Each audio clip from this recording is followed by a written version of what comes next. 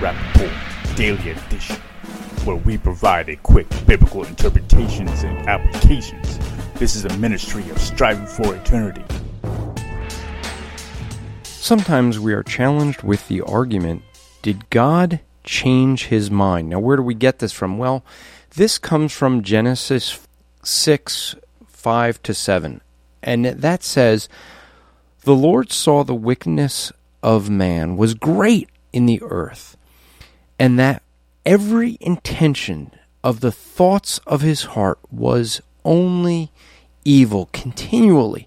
And the Lord regretted that he made man on the earth, and it grieved him to his heart. So the Lord said, I will blot out man that I have created on the face of the land, man and animals and creeping things and birds and heavens, for I am sorry that I've made him."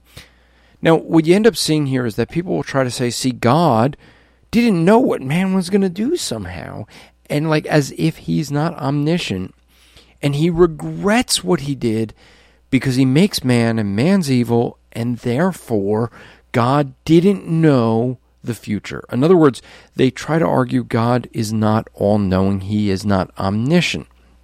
However, the fact that God speaks to man at a point when man does evil, and he says he regrets having made man, is not the fact that he didn't know what man would do, but the fact that he regrets what man has done. People sometimes get the focus wrong. God still knows everything.